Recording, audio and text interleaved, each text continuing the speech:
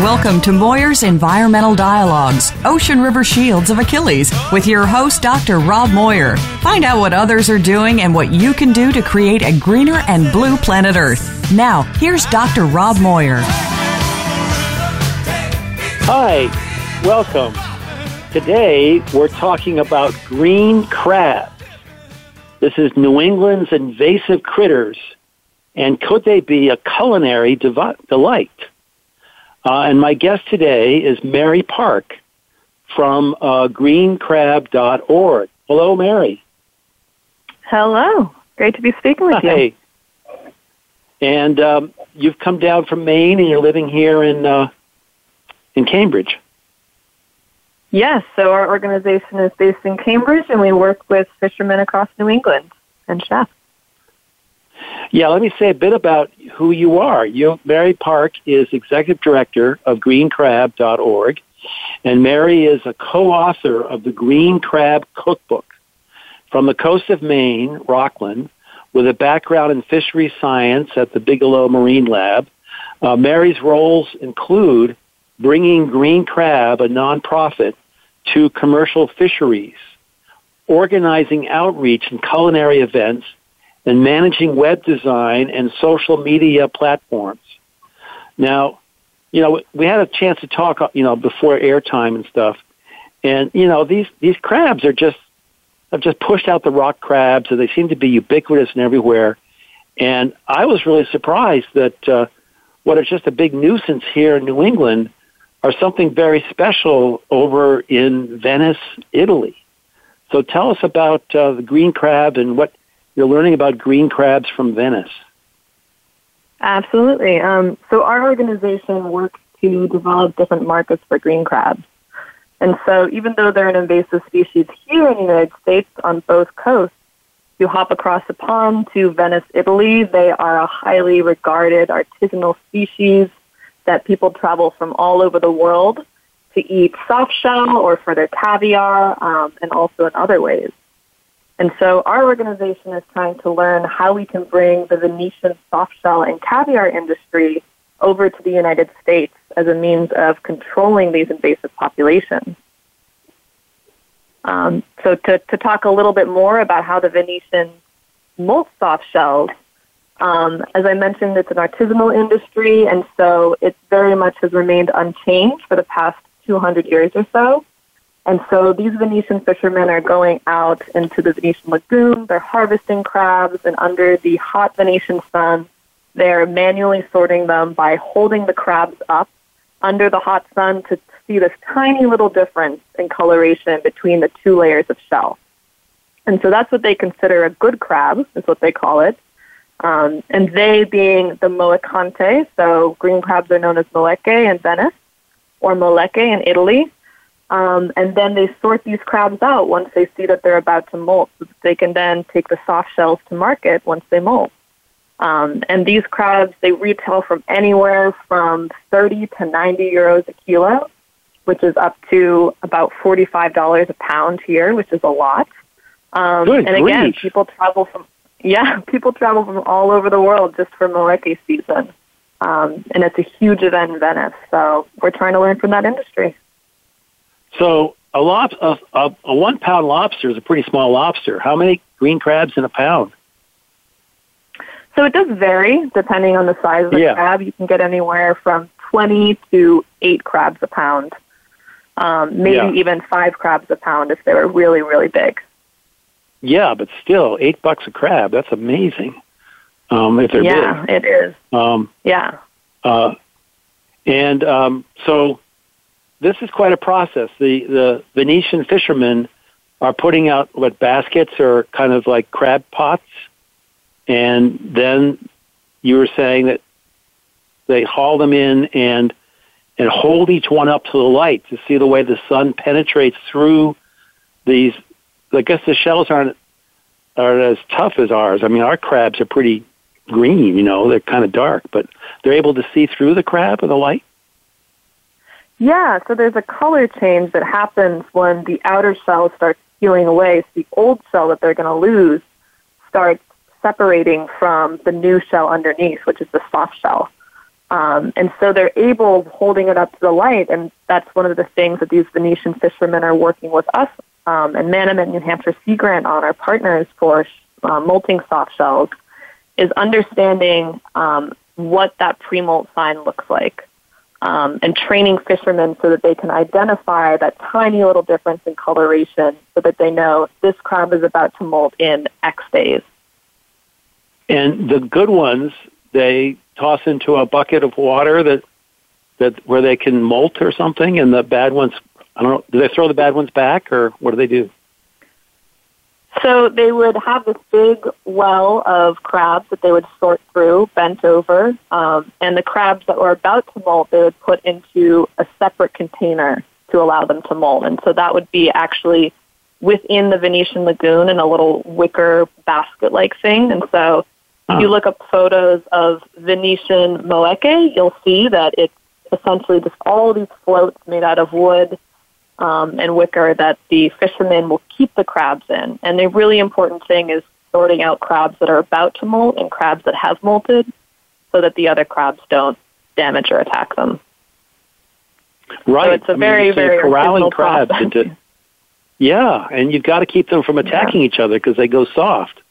Do they get private housing or something? Yeah. In a way, yeah. Oh my gosh. Here in what Manomet New Hampshire Sea Grant has been doing a lot of is looking at how we could use lobster cars.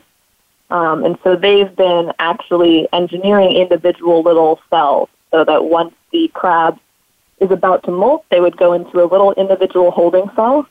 And that would essentially prevent them from getting in any tussles. Yeah, because they're famously vicious with those big claws waving around, and they could really pull the other guy apart real quick. So you have to separate them. Exactly. And you can't put bits of wood into the claws the way they do with lobsters to keep them from clipping each other. No, that'd probably be a lot more work. Yeah. Instead of making matchsticks, you could make little crab claw sticks or something. Yeah, I guess that's a little bit of work there. But so then they would just watch them to see when they've molted, right? And they scoop them up quick, I guess, after that. Exactly. So they would routinely check in on the crabs to see if they're done half molted. And as soon as they molt, they're taken off to market that same day. Yeah. Well, that's easy. You don't have to clean the crab. You can just eat the crab from left to right. Exactly. So that's a great thing about soft-shell crab, is since it is this fresh crab right out of the ocean, is usually they just take it right out of the Venetian lagoon. You'll drop in a little bit more lagoon water, toss it in some flour, and then right into the fryer. That's super, because I once did a solo where they had me sit out on an island, on the coast of Maine for 3 days with a frying pan and not much else. And I managed to corner a crab, and I was so thrilled. And I looked at the size of him and how much fun I was talking to another critter on the shore that I didn't think it was worth killing him just to pull out the bits for meat and stuff, because it's difficult if you're cleaning a crab compared to a lobster. So it's great that you can eat, the entire beast. And so and I think tell me a bit about. Go ahead. I was just going to say that looking at, if a chef is going to be working with this new crab species, it's exactly what you're talking about, and that if they don't have to do shucking or cleaning or extra preparation, it's just so much easier to work with the whole crab. Yeah. Yeah, otherwise it's really intimidating to have to poke out the little bits of meat from the claws and stuff. Yeah, it can be a little extra work, definitely. And what are the average size crabs that you're harvesting? We'll see crabs anywhere from that you're pulling up in the typical trap, could be anywhere from an inch across the carapace to 3 or 4 inches if they're larger. Yeah. But I would say most of them tend to be about 1.5 to 2.5 inches. Yeah. That's on about average. The average size. You've got a wonderful film on your website, greencrab.org. But it's up close, and you're inside the cage, so these crabs look like monsters because they're right up against the camera and stuff. It's really hard to tell the size. Tell me more about... Oh, go ahead. Yeah, I was just going to say that film by Nubar Alexanian of Walker Creek Media was really cool because it was one of our first chances to actually look inside the crab trap to see how fast these crabs are coming in. And I think it exemplifies just how abundant they are and how easy they are to catch, and how voraciously they'll go after anything from lobster bait to native species. Right. I mean, they're just cascading into the trap. They're just like tripping over each other to get in there. Absolutely. Yeah. It does not take a long time to haul up a full trap of green crab. No, I'm surprised. And they just put a piece of fish in there or something for bait? Mm-hmm. So you can put anything from a hake rack and when I say rack, I mean essentially the leftover bones from filleting a fish. And so like you can put anything from those leftovers in there to other small bait fish, and they tend to attract pretty quickly to that. I hear that the lobstermen like to use crab for their bait, which we've had a problem with the herring fishery, with too much herring going to lobster bait when we're worried about how many herring are being caught. Is this an alternative? Are crabs a bait that could be used, green crabs, by, say, lobstermen? Yeah, absolutely. So they're definitely useful as lobster bait, and they're also really popular bait for tautog and striped bass. So there's a ton of different bait applications that they could have. Yeah. So tautog and striped bass, they're hook and line, so you're putting them on a hook, or how do you bait with crab for those fish? Yeah. So what most people do, and it's great because it prevents the crab from being able to re-enter the ocean environment, but most people will cut the crab in half and then just hook the hook right through the center of the crab if they're going hook and line fishing. And it's a really popular choice, especially with recreational fishers. Well, that's great. You don't have to buy big fish and chop them up or something. You can be eating or something. But that's really cool. Tell us a bit about the natural history of the green crab. Yeah, so green crabs arrived on the east coast of the United States in the 1800s, and so their populations are pretty dense around Massachusetts and Maine. But it really wasn't until a couple years ago, about a decade ago, that populations really started to explode. And the reason being is that our oceans have been getting warmer, and so these cold winters are typically what kills off a lot of the green crab stock. And also, they reached a critical point in their population, and so it was around a couple years ago that we really, really started seeing them start to take over the softshell clam industry. And now researchers such as Brian Beal in Maine have found that green crabs and the invasion of green crabs are likely responsible for the Maine softshell clam population decline. And so not only are they a huge, huge problem for softshell clams and softshell clammers, but they also outcompete local crab species, and they also will destroy eelgrass territory when they're foraging for food.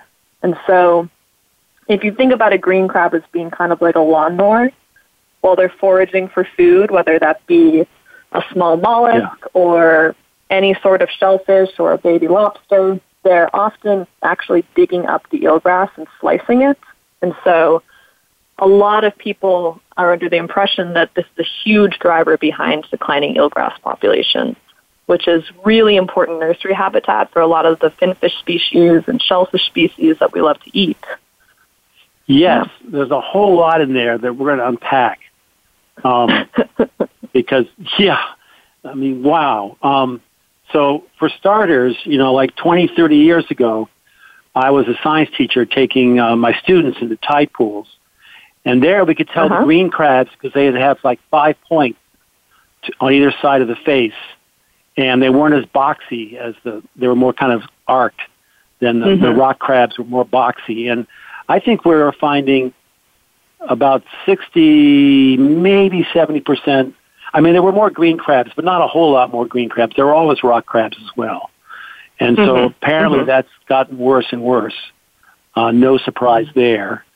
And then they've gone out of the tide pools and into the clam beds, right? So they're now just chomping away at little clams, or because those are different habitats. They are. You don't think yeah.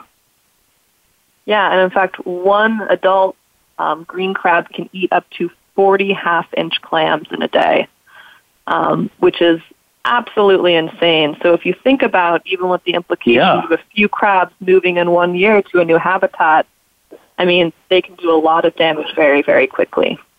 So it's a big concern to the industry. And each crab has a lot of eggs. So there's a huge reproduction, right? Yeah, so a female green crab can produce 185,000 eggs in a year, which is a whole lot of eggs. And so if you think about over time and how it doesn't take a long time for their populations to really grow once they're in new areas, it can be really, really scary, which is one of the reasons why monitoring and, Yeah, it's very scary, and monitoring is really important. But, you know, they do spend time floating in the plankton where they're a main food source for all, you know, the plankton in general is zooplankton is chomped on by all kinds of stuff. So there's been this ratio of lots of plankton in order to have some surviving, but that's a lot of some crabs coming through there, settling down and scrabbling about. And then they have the strength to just crush, 40, lots of, what do you say, inch-long clams? And of course the clam starts to also half-inch clam, Yikes. Has that had, do you think that's had an effect on the clam industry? Yeah. Yeah, so a few researchers at the University of Maine, including Brian Beal, who's been studying clams for years, they pretty firmly believe that declining Maine clam populations are attributed to predation by green crabs. And there's actually a few, Brian, along with some other people, are looking into is the future of clamming dependent on utilizing technologies like clam boxes that actually prevent green crabs from harvesting these small clams. And that would be a huge, huge shift to the industry, but it might be necessary in the future. Yeah, it would be a huge expense for the industry, but it would. However, what's the alternative to that? You've got the alternative, right? Which is harvest the heck out of the green crabs. Yeah, so what our organization is all about is creating markets for green crabs. And so we particularly focus on the culinary connection and how developing caviar or broth or soft shell markets could motivate people to remove green crabs consistently from local environments. And so we partner with chefs and fishermen to promote local supply networks, as well as wholesalers and processors.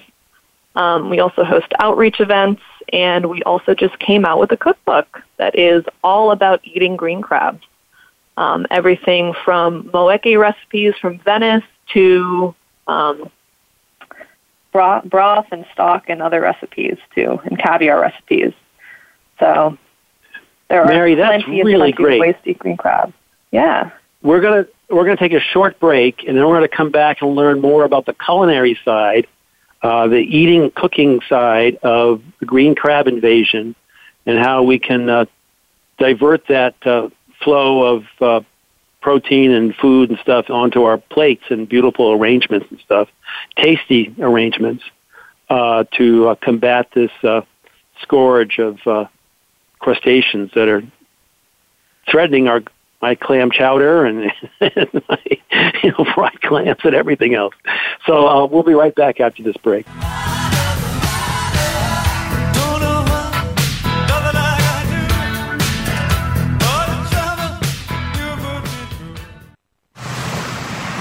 On a the Cape Cod shore, 16 striped bass fish and a horseshoe crab were found dead, killed by a harmful algal bloom. The town blamed excessive lawn fertilizer for polluting the water. They restricted lawn fertilizing to once a year. The state overruled, mandating 5 times a year. Though the striped bass died on a Falmouth shore, fertilizer pollution is a national problem, clogging our waterways. If you believe in our rights to clean water and beaches, if you want to stop the killing of fish by excessive fertilizer, please join with us. Make a donation for responsible stewardship. Acting together, we can have clean beaches and more fish. Please visit www.oceanriver.org. That's oceanriver.org. Connecting local stewardship with global support, the Ocean River Institute is a nonprofit organization dedicated to helping people and groups make a difference where they live and work. We believe that many environmental issues can best be addressed by people taking action in their own communities and regions. It's not the large national entities, but the small, localized, or newly formed groups that often need help to achieve their goals. That's where the Ocean River Institute comes in. We maintain a network of eco-stewards and ORI partners, connecting them with resources and services to help them maximize their impact, expand their capacity, and weather unexpected setbacks. ORI actions and events offer opportunities to make a difference, to go the distance, and you can volunteer to be an ORI eco-steward. To discover more, visit us online at www.oceanriver.org. That's www.oceanriver.org. The Ocean River Institute is a 501c3 nonprofit organization dedicated to helping people and groups make a difference where they live and work through environmental stewardship and science. Become our friend on Facebook. Post your thoughts about our shows and network on our timeline. Visit facebook.com/Voice America.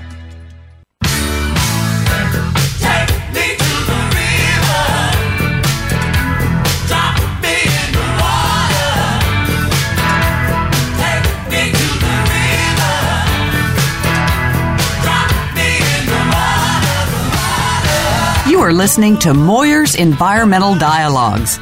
To participate in today's discussion, you're welcome to call into the program at 1-866-472-5788. Again, that's 1-866-472-5788. You can also send an email to rob@oceanriver.org. Now, back to Dr. Rob Moyer. Hi, we're talking about the green crab invasion of New England and how we've been, our intertidal areas and our offshore coastal waters have just been smothered in crab, where it used to be in green crab, which have the 5 points, and that's the same number as the letters in green. And whereas rock crabs have 4, and it's only ROCK, and they're more boxy, but it used to be you'd see a couple of rock crabs and lots of green crabs, and now it's primarily green crabs, and they're just their native home is on the other side of the Atlantic, and because they came over in ship ballast or something, and they're just wreaking havoc with their ecology. And so, to the rescue is this little nonprofit called greencrab.org, and with me is Mary Park, the executive director. Mary, how can people find out more about your work online and contact you? Yeah, so if you go to Green Crab R&D's website, which is just greencrab.org, you can learn about local suppliers, you can find species ID guides, and also our contact information and a bunch of free recipes. And you can also check out Manamit, which is one of our partner organizations. They've been doing a lot of work with green crabs, as well as the New Hampshire Sea Grant Green Crab Project. And so that's kind of our local little hub of organizations that are working to create markets for green crabs, and especially looking into soft shell development and monitoring. And you have a nice little blog, so you have postings on that. And there's a video that's got live action, crab action. Yeah, it's a great resource. I highly recommend it. And if you want to reach out to Mary, you can contact her through the website. We're going to be talking about events coming up. We're going to be talking about recipes. You're welcome to follow along just by going to greencrab.org. We were talking about all the, the whole web of life that you have of marine life under the waters, under the waves. And those green crabs aren't just marauding around tide pools where I used to see them, but they, as you were saying, they're heading out into clam flats and having a real impact on half-inch clams, a bad impact. I don't know if it's devastating, but it's certainly got the clammers concerned, and it's got me concerned because I like to eat clams. But one of the most precious habitats we have here in the Gulf of Maine are the eelgrass beds. There's just so few. It's so easy for anchoring boats to tear them up, and it's so easy for things scratching the bottom to disturb them, and then they are sensitive to water quality. So now that we've come so far and so much work has been done in cleaning up our harbors and cleaning up what our rivers are putting out, that there's hope for eelgrass coming out. But then along come the crabs. So tell us more about green crabs and eelgrass. Yeah, so when green crabs are feeding, they are often digging through the mud, trying to get shellfish or small fish to eat. And when they're doing that, they're functioning essentially as a lawnmower, slicing the eelgrass. And so a lot of researchers have now believed that declining eelgrass populations are partially attributed to green crabs' predation and foraging activity. And so when we think about all the species that are affected by green crabs in turn, from baby lobsters and shellfish in general to bird species that are feeding on the eelgrass, to finfish species that are using eelgrass as nursery habitat, there can be a really, really big impact. And so some researchers that we've been working with in green crab monitoring, including Alyssa Novak at Boston University, have actually gone in and are working with reseeding efforts along with their monitoring programs for green crabs. And so it is also really scary to think about if populations of green crabs were to increase, which they likely will in the future, what that means for these already vulnerable populations of eelgrass. Yeah, it's not looking good, but it was really cool the way the scientist was able to, have, because it's a plant. It's not like algae. It doesn't have holdfast. It has real roots, and the scientist was able to have little rooted plants that we could see her planting them, like planting, plants in the ground, It's just really exciting that she could be literally just being like Johnny Appleseed. Exactly. And this is a great thing about Sea Grant is that they're so tied into communities. So is there an opportunity for citizens to help marine life restoration along these different areas? Absolutely. So if you go to the New Hampshire Green Crab Project page, one awesome thing that they do that is led by Gabby Bratt, who runs the program, is they have these green crab hunts. And so people can actually, they usually gather at the Seacoast Science Center, and people from Massachusetts to Maine can gather in coastal New Hampshire to go on a collective citizen science adventure. So you can learn how to identify green crabs, how to find them, and then help log data. Yeah, I highly recommend it. When I was a science teacher in 7th grade in New Hampshire, the Seacoast Science Center, the Odeon Point, was the best place to take my classes because they had not only have fantastic tide pools, but they had public bathrooms. And so it's really important to have the combination of the two. But they have such wonderful programs, and it's a great family activity to get together and go hunting green crabs. Absolutely. And then the UNH Sea Grant page, which is you can get to from greencrab.org, has opportunities to help with eelgrass restoration and surveying and stuff. So there's so many wonderful opportunities to get families engaged. I mean, dads like to look good with their kids doing stuff, and this is a great way to get into the outdoors. So these terrible crabs, they're taking on the eelgrass, they're taking on the clams, and then is there much interaction between crabs and lobster? Yeah, so a big issue with crabs and lobsters is that that green crabs go for the same food sources. And so lobsters are going to eat a lot of the detrital matter that's on the bottom of the ocean, along with a lot of these same shellfish species that green crabs are going to eat. But another issue is that hybrid populations in Canada that have now been shown to be more ferocious, more aggressive, and larger, have actually been seen to eat the lobster spawn. And so this is of a really big concern if these hybrid species in Canada and the upper Gulf of Maine come down and start eating more and more lobster spawn in the Gulf of Maine. That could be a huge problem. Yes, and what are they hybridizing with?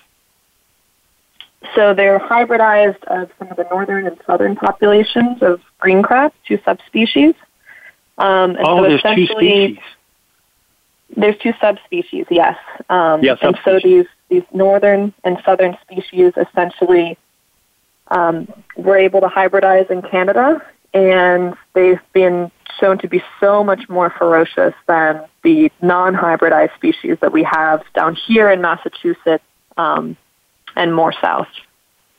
And I think a really important, So a scary thing to think about, and why it is really important it's also illegal to transfer crabs in between states.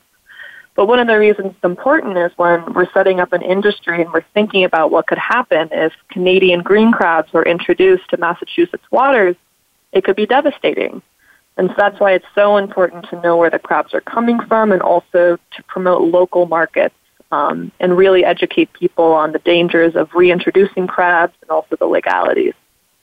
Well, it's really hard because the crabs, as we were saying earlier, spend an early stage in their life floating around as zooplankton, and they just get sucked into ship ballasts, and we've got so much good traffic, between Canada, between the Maritimes and New England, that it's just a matter of time. So bravo for greencrab.org for just harvesting more and more crabs, because you don't care whether it's a northern subspecies or a southern subspecies of green crab or the hybridized. They all cook up about the same, I would think. Indeed. Yeah. Yeah. Wow. So they're wreaking havoc with lobsters, and hopefully, the lobsters are chowing down on some green crabs when they're small. But something's happening. At least the lobsters are doing okay in the Gulf of Maine. At least that's what we're hearing from the lobstermen. I guess the center of the population is moving north with warming waters, though, so that the good trapping of yesterday isn't necessarily the same in the southern portions. Do you see warming waters affecting the green crab? Yes. So, and this is something that Manomet scientist Marissa McMahon's talked a lot about, but populations of green crabs are expected to do very, very well in warming waters. And the reason that is, as I mentioned at the top of the podcast, cold winters are really important for controlling their populations. And so as we start to see warmer and warmer winters, we will expect less and less crabs will be killed off by those cold winters. And also, these hybridized green crabs will also likely do very, very well in both colder and warmer waters. It's pretty scary. Well, that's not good. That's surprising. They're doing better in cold water, yet we want cold water for them to die back, or like I said earlier, maybe they just go offshore, and so they don't really disappear. They just hunker down or avoid the cold, and then their back is more voracious than ever. Mm-hmm. Okay, I think we've covered the ecology of the green crab. And, let's tell people how to tell the sexes apart. Yeah. So kind of, and this is something that somebody told me at a festival sometime that they found useful for the blue crab industry, but when you're looking at the underside of the crab and you look at the shape of the apron on the female, it's going to be kind of shaped like the Capitol building. And so it has kind of a rounded dome-like shape with a little point on the top. And then if you look at the male crab, it's a much more narrow piece. And so it kind of looks like the Washington Monument. So if you think Capitol building and Washington Monument, that's an easy way to tell them apart. And we also have a guide online for differentiating males and females if anybody wants to look at pictures.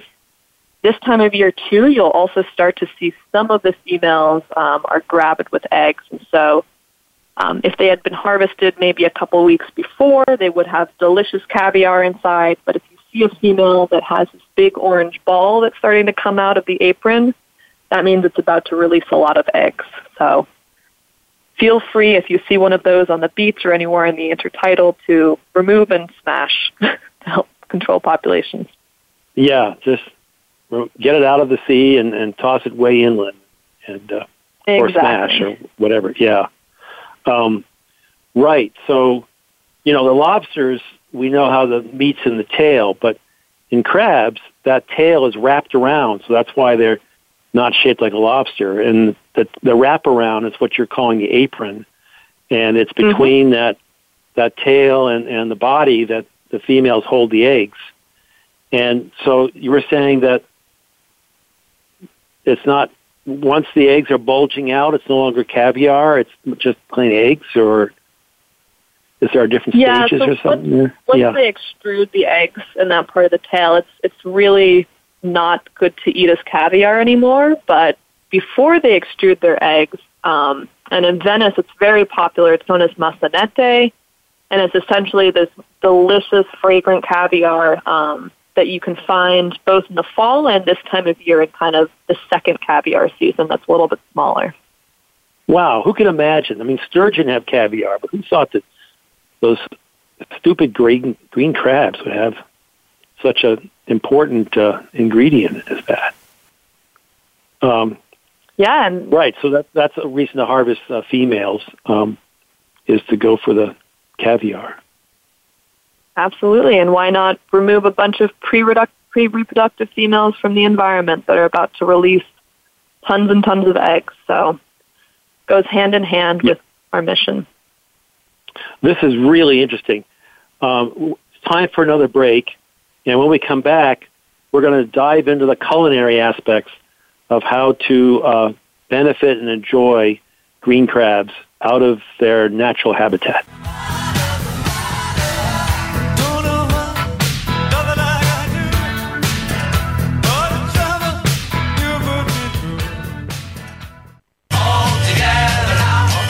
Connecting local stewardship with global support, the Ocean River Institute is a nonprofit organization dedicated to helping people and groups make a difference where they live and work. We believe that many environmental issues can best be addressed by people taking action in their own communities and regions. It's not the large national entities, but the small, localized, or newly formed groups that often need help to achieve their goals. That's where the Ocean River Institute comes in. We maintain a network of eco-stewards and ORI partners, connecting them with resources and services to help them maximize their impact, expand their capacity, and weather unexpected setbacks. ORI actions and events offer opportunities to make a difference, to go the distance, and you can volunteer to be an ORI eco-steward. To discover more, visit us online at www.oceanriver.org. That's www.oceanriver.org. The Ocean River Institute is a 501c3 nonprofit organization dedicated to helping people and groups make a difference where they live and work through environmental stewardship and science.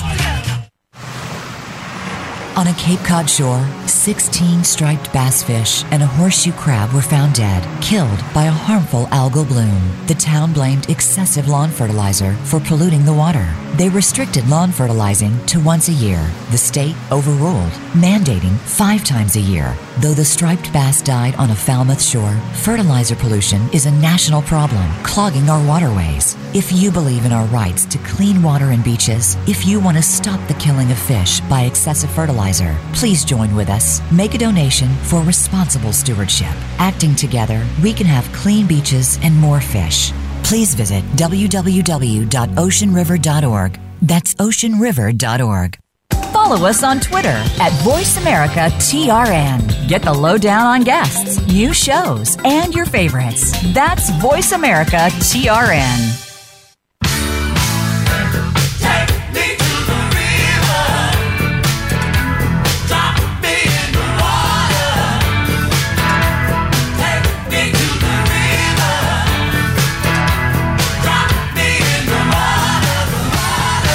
You are listening to Moyer's Environmental Dialogues. To participate in today's discussion, you're welcome to call into the program at 1-866-472-5788. Again, that's 1-866-472-5788. You can also send an email to rob@oceanriver.org. Now, back to Dr. Rob Moyer. Hi, we're talking with Mary Park, Executive Director of greencrab.org. And we've got these green crabs that are just marauding around our shores. And during the break, Mary mentioned that you can just go out to the intertidal zone with a bucket, and there are better times. So what were the better times to collect crabs? So it's not so much about timing as much as it is knowing where to look for them. And so we're actually going to be releasing a guide at greencrab.org that's going to talk about how you can go out and forage for soft shells if you're interested. And a lot of it is just knowing how to look under certain patches of seaweed and in certain environments and what that looks like. Great.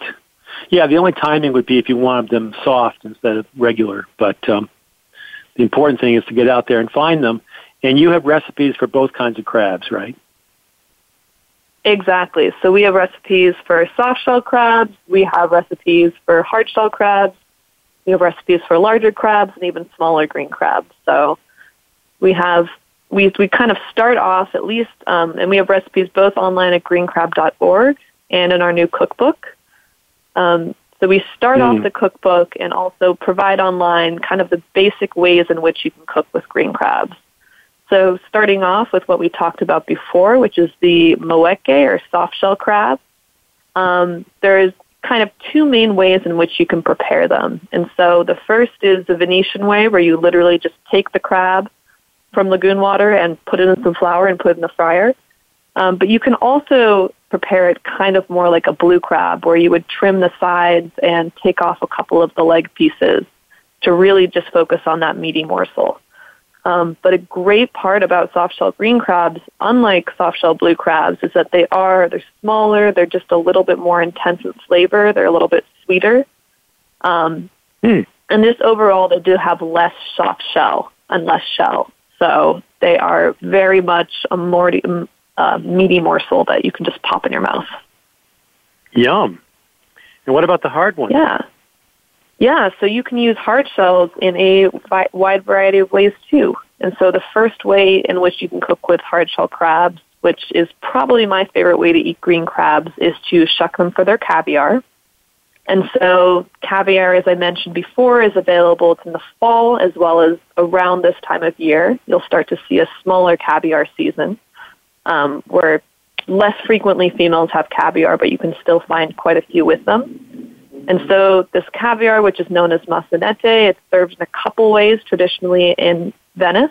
So either you can have it right out of the shell with a little bit of salt, maybe a little bit of fresh lemon, kind of like eating an oyster on the half shell. Or you can also saute the massanette with a little bit of white wine or vinegar in a saucepan. And then we also even have some recipes in our cookbooks, like Heather Atwood's Terra Masalata, which is blended caviar with also some soaked bread and lemon, and that's a beautiful Greek meze dish. And we also have some other recipes, such as our massanette crab cakes that have sweet potato and caraway seeds and this caviar, and it's an absolutely delicious fried little morsel. And you can have it on pastas and potatoes and... Exactly. You can have it on pastas. So we have a few pasta dishes in there. You could have it on even a lobster roll. We've heard of people putting the caviar on top of lobster rolls. It's caviar. I mean, you can put it on pretty much anything, and it is delicious. And it does have this umami quality. So like the caviar as well as the stocks and broths and really any green crab that you're going to eat, it's this softer, less seafoody flavor that is just absolutely delicious in a wide variety of dishes. But you can also use green crabs to make a stock, and it's one of the easiest ways that you can cook with them. And so if you have anywhere from 12 green crabs to 150 green crabs, depending on your stock pot size, obviously, you can crush them up and have a delicious stock in less than a half an hour. And it's also a really, really easy way of serving a lot of people green crab and doing a little bit less prep work. And you can use that with caviar crabs. You can use that with small crabs, with larger crabs. We have also 2 recipes in our cookbook, and the second is a ginger and kelp stock, and that's kind of with a bit of more preparation involved. And so that would involve taking off some of the carapace as well as the gills and the eye stalks, and that's a slightly more refined stock that's a little bit lighter. But you can do a whole bunch of things with them. And you can even make a New England-style she crab soup. So traditionally, she crab soup is made with the roe and stock of blue crabs, but you can also make it with the roe and stock of green crabs. And other people have even reduced the stock for risottos and pasta dishes, and we actually have a Campari tomato and tarragon pasta dish that has a green crab broth that is less than 20 minutes to whip up. And for small crabs, I mean, a great part about the small crab is that they have a little bit less, their shell is a little bit less thick. And so people like Allie Walk Adams of the Brunswick Inn have fried this little crab whole and called it a popcorn crab, where you can literally just pop the crab in your mouth. It's like a little crisp. And then you can also kind of treat it a little bit more like a soft shell. And so we also have a pizza recipe in our book that is a grilled small crab pizza recipe. And so if they are about, a centimeter to 1.5 inches in size, they're a bit smaller, you can definitely fry them whole, and they're delicious that way too. Who'd have thought it? And then you have fermented crab? Yeah, so we don't have any recipes in our book, but my co-author, Tan Tai, she runs Green Crab Cafe, which is an incredible blog that is fully dedicated to cooking with green crab. And so she's recently been experimenting with some fermented green crab recipes, along with Tanam and Somerville. They've been creating some fermented green crab recipes too, working R&D. And so how do we learn more about this? Now that we're all hungry. You can, So if you want, greencrab.org is where Green Crab R&D has all of our information. If you want to order a copy of the cookbook, if you need to find a local fisherman or a supplier, we're also Green Crab Project on Instagram and Facebook. And we're also going to be having tasting events all throughout the summer in the Boston and New York and other areas too. Right. So I see you have one coming up on the 13th of June. We do. So we're honored to be, we were selected for this year's Readable Feast cookbook competition that we're really excited for. And so we're going to be signing books at the Innovation and Design Building. And that is June 13th. And then on July 8th, we're going to be hosting a book signing and tasting event at Trident Booksellers, which is right on Newbury Street in Boston. And Trident is we're either going to be serving the she crab soup or the ginger and kelp stock, and we'll be signing cookbooks, and we're also going to do an interactive shucking and sorting demo. And so that will be free and open to the public and a great chance for people in the Boston area to try green crabs. We're also going to be... Yeah. And we don't have dates set right now, but we're also going to be doing some restaurant pop-ups this summer at places like the Little Donkey and Benedetto and Cambridge. So stay tuned to greencrab.org, and we will be soon sharing date information for those events. And you're going to New York? Yeah, so if you're in the New York area, on August 8th, we're going to be hosting an event with Bill Telepan at the Institute of Culinary Education. And so that's going to be another interactive event that is focused on cooking multiple green crab dishes, exploring the green crab cookbook, and also working with some researchers or hearing from some researchers who are working in monitoring and remediation efforts. We'll also be at the Boston Local Food Fest, hosting our Touch Tank and signing cookbooks. And I forgot, we're also going to probably be having 2 other tastings in New York too, if not 3. So stay tuned for additional tastings with some New York restaurants.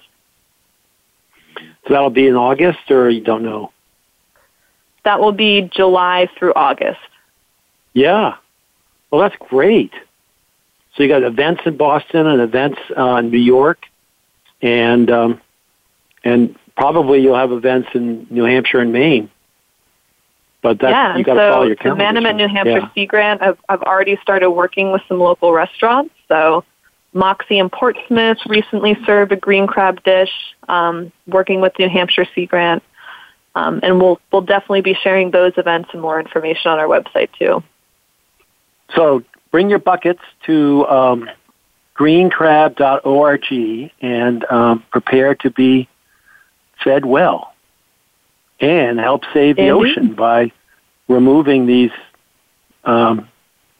noxious critters that have been destroying clams and seagrass and not making things easy for lobsters either. Bravo! And this sounds really delicious.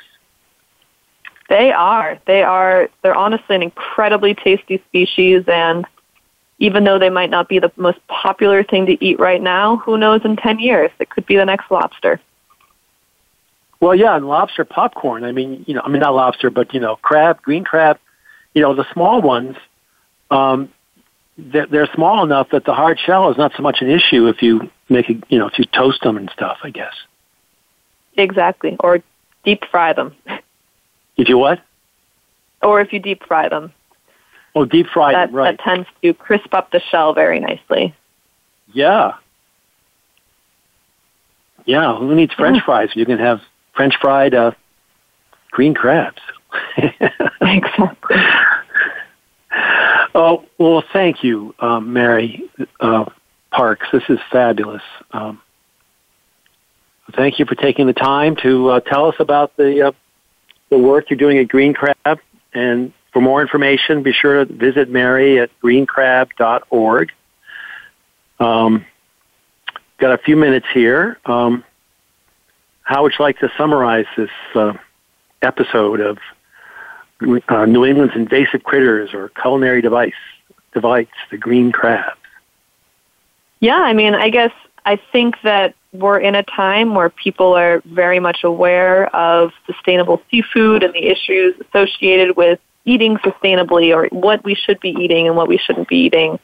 And I think that green crabs are really, really unique in that it's not only something that can help the environment, but they are delicious. And also, a lot of fishermen who are involved in fishing green crabs were previously in other industries, or people who are seeing their industries, such as lobstering or softshell clamming, start to decline because of climate change, overfishing, and the invasive green crab. And so I encourage anyone who can to try green crabs if you see them available. And even if you don't, one thing that we really encourage people to do at Green Crab R&D is just walk up to your local fish counter and ask them if they are serving green crabs or if they've thought about it, even if you know that they're not serving them. Because oftentimes those fish counters and fish markets, their wholesalers are already bringing in green crabs for the bait market.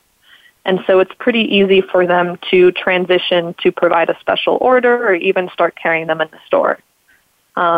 And again, if you have any questions, feel free to reach out on greencrab.org, and we'd be happy to answer your question or connect you to someone in our network who can. Mary, thank you. Well said. Thank you so much for coming on to this radio show. Thank you so much for having me. Pleasure. And that's it for another episode of Moyer's Environmental Dialogues. Until next time, please take care of yourself, and then take a moment to take some care of this planet of ours. Thanks again for joining us this week on Moyer's Environmental Dialogues. Please tune in for more with Dr. Rob Moyer next Thursday at 12 noon Pacific Time, 3 p.m. Eastern Time on the Voice America Variety Channel. We'll talk again then.